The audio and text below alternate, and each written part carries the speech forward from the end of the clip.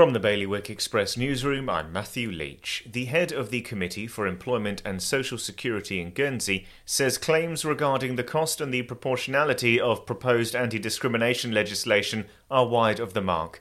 Deputy Peter Roffey has moved quickly to allay the fears of an independent think tank that has said any island anti-discrimination legislation should be proportionate, properly costed, and based on a similar jurisdiction.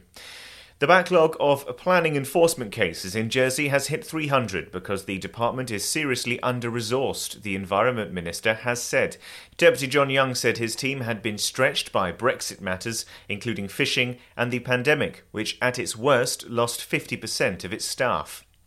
The acquisition is for an undisclosed sum, and the state-owned utilities says it'll have no impact on headcount at either Guernsey Post or HR Air.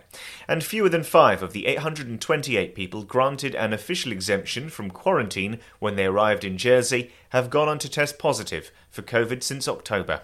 For more on this and all of today's stories, you can visit bailiwickexpress.com. Your weather today is going to become cloudier this afternoon with a little rain or drizzle. Wind will be a southwesterly light force 2 to 3, and there'll be a top temperature of 11 degrees. And that's Bailiwick Radio News, sponsored by smarterliving.je.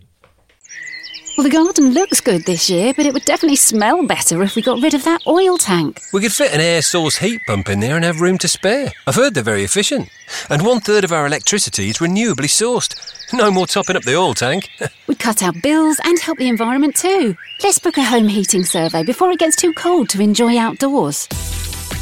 Islanders are already making the switch to a greener future. To book your home heating survey or to find out more, visit smarterliving.je.